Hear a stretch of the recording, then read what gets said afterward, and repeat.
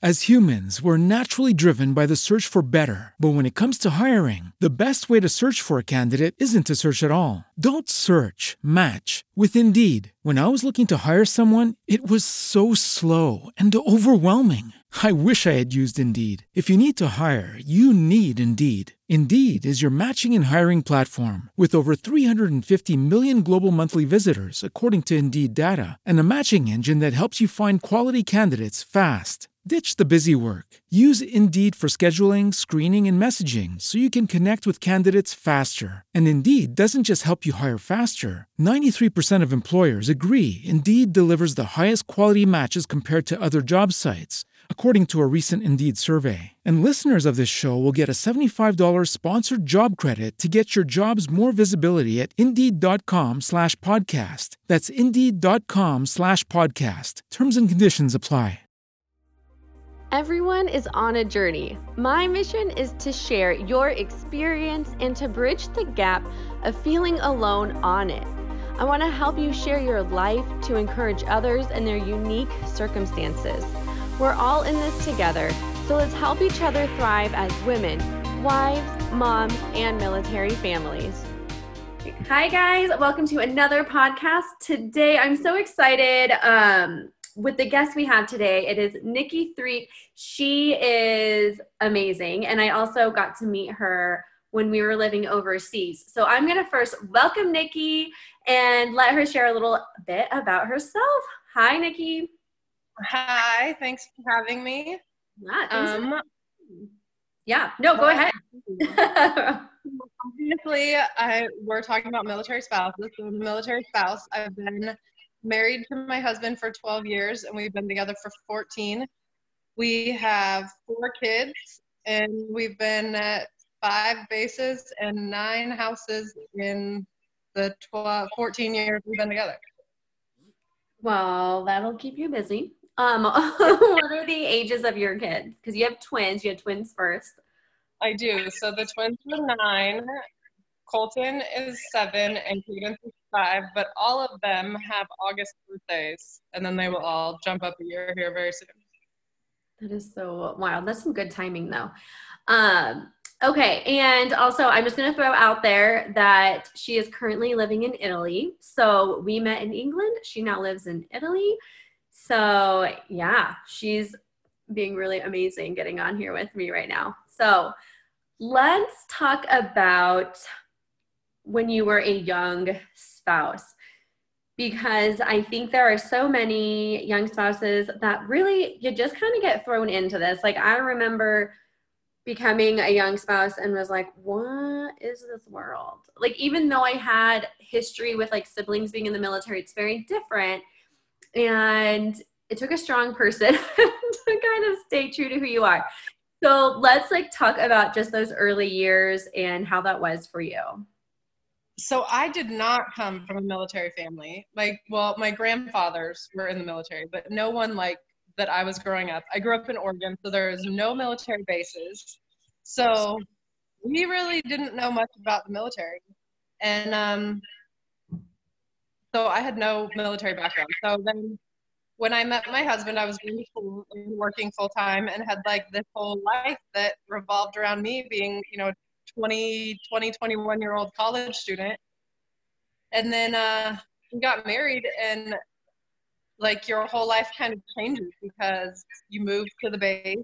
Well, like we lived off base, but his whole life revolved around the base. So that meant my life revolved around the base. I became friends with all his friends, and your whole life just kind of changes. You just have to adapt to all this new lingo, all the, what do they call the acronyms and all the stuff that you understand. And so many acronyms.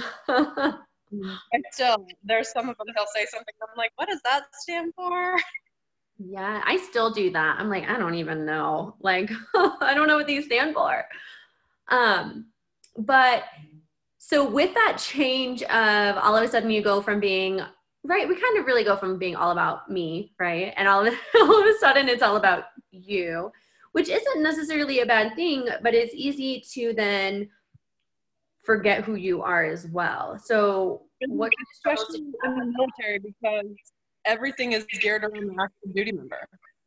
I feel like maybe in a civilian marriage it's a little bit different because like you have two individual lives that merge as one, but you still are equally as important. And I don't want to say that military takes your importance, but you go from being your own person to Sergeant so-and-so's or Captain so-and-so's spouse. Like, Yeah. so it's very easy to lose your identity, and everything revolves around your little brown ID card and where your husband is and where he needs to be, and life stops and starts on their schedule.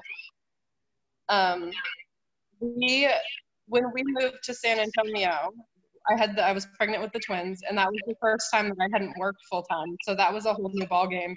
And then trying to juggle two babies with, he couldn't just come home or be home because it was a rough day with the kids, or they had been up all night. He still was a drill instructor and had to go to work at 4 o'clock in the morning and come home at 10 o'clock at night. And it was just me, and our life basically like revolved around his schedule.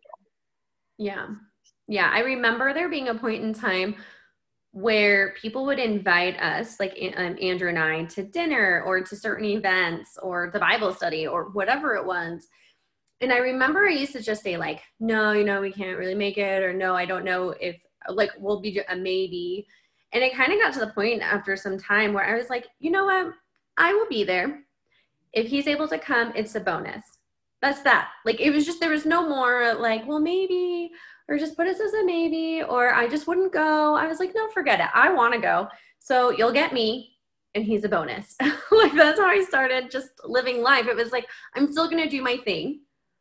And if he's able to show up, it was a bonus. Like, that's how I had to start viewing stuff. It was just a bonus, but I wasn't going to stop doing and having dinners and doing stuff like that because I still wanted to get out. I still wanted to be with friends, and I had to adjust, instead of staying at home and just telling everyone. It took me a while to get to that point. I would say, like, when our first phase, if he was working, I just wouldn't go. And then probably in Texas, I would do like mom stuff, like mops and mom's snacks, but nothing like if somebody invited us both to something and he couldn't go, I just wouldn't go. I would say it was until England that I finally was like, okay, this is nonsense. Like, I'm still going to go do stuff. Even if I have to cart all these kids with me, I'm going to go do it. Yeah. Yeah. So then, like, what changed in you to get to that point? I think it was honestly his deployment, because Ryan deployed a lot when we first were together and married. He went 6 times in the 10 years that we were together, and the shortest one was 6 months and the longest one was 9 months. But then he was a drill instructor and he didn't deploy, and we had all of our kids in that 4-year span. And then he deployed for the first time after we had kids, and that's a whole new ball game. And I was just like, I can't sit at home and like not do anything just because he was not here. And so then when he came back from deployment, it was just easy to still fall into that. Like, oh no, he's going to be at work, or, he might be able to come, I'll be there. But if he can show up, then great. If not, because you just can't live your life on your husband's schedule because it's so unpredictable. Like, my husband knew that I had this tonight, and he was like, absolutely, like, do the 7 o'clock one. I'll put the kids to bed. Like, it'll be fine. Well, then something came up at work, and I bragged my kids with iPads to stay upstairs and be quiet because something came up. And that's just how it is in the military. I'm sure that all military spouses have heard the phrase adapt and overcome, but I just have kind of made that my motto for like being a military spouse as well. What's really crazy is I have not heard that motto, adapt and overcome. I have not heard this motto. I hear like, the stuff I hear is like loose lips sink ships, like that's the stuff I hear.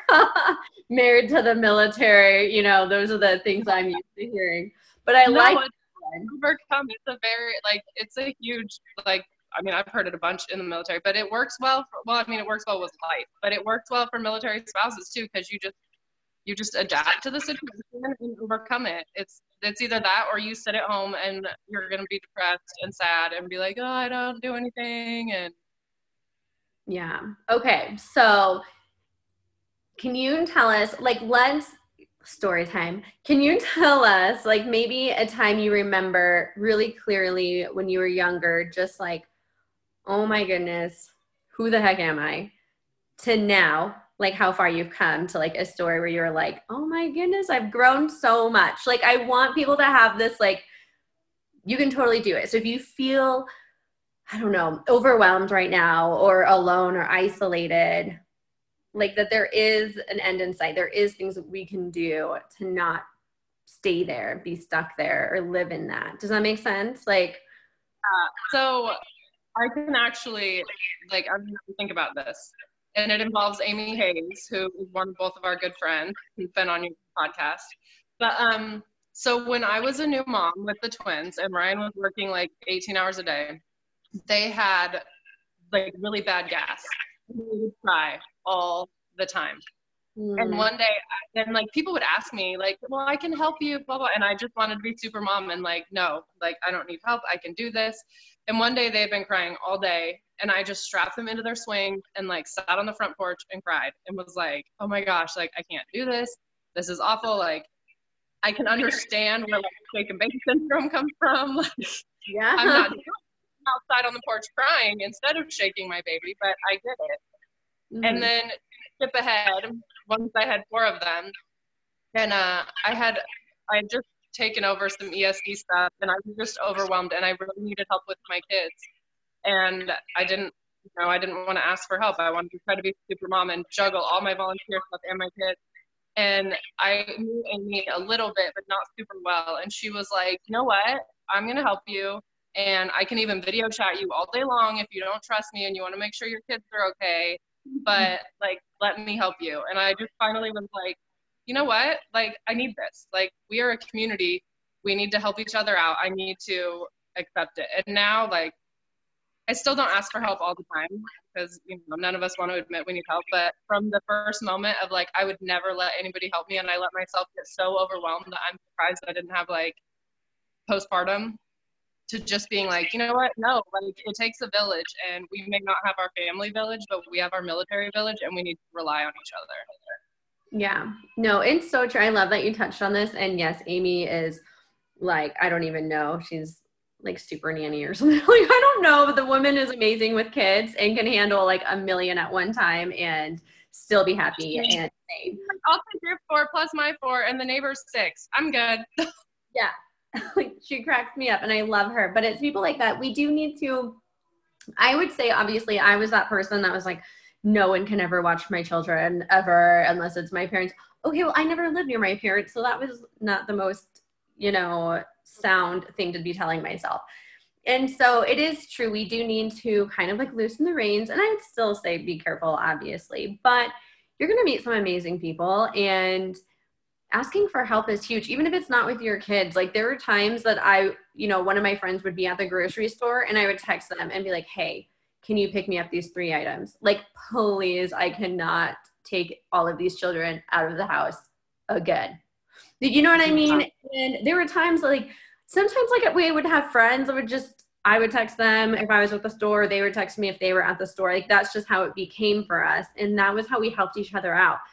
And really having that, just like those little things. I mean, it just takes so much weight off of you to feel like, okay, I'm not alone. I have these people that I know I can message and whatever.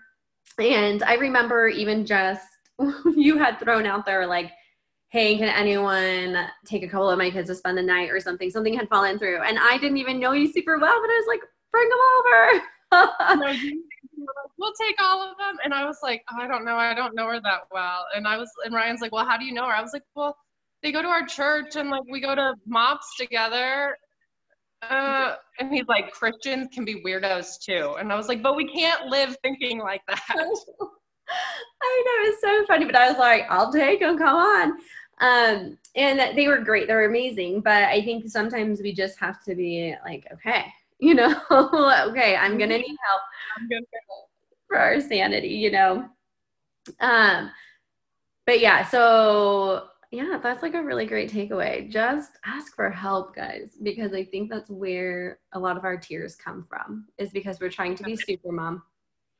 We're trying it's to do very it's hard to be vulnerable, especially in a military spouse community. Now, granted, I haven't been married in a civilian community, but I feel like we only get to like making friendships very quickly, and they get like made so fast that it's almost like you don't have a chance to let your wall down, you know, because you first meet somebody, you want them to have this impression of you of like you have it all together and you're this great mom that can juggle all your kids and the grocery store and the sports and the volunteering and all this stuff. And in a normal relationship, you would have years and years for somebody to be like, okay, I love Nikki, but she is a hot mess.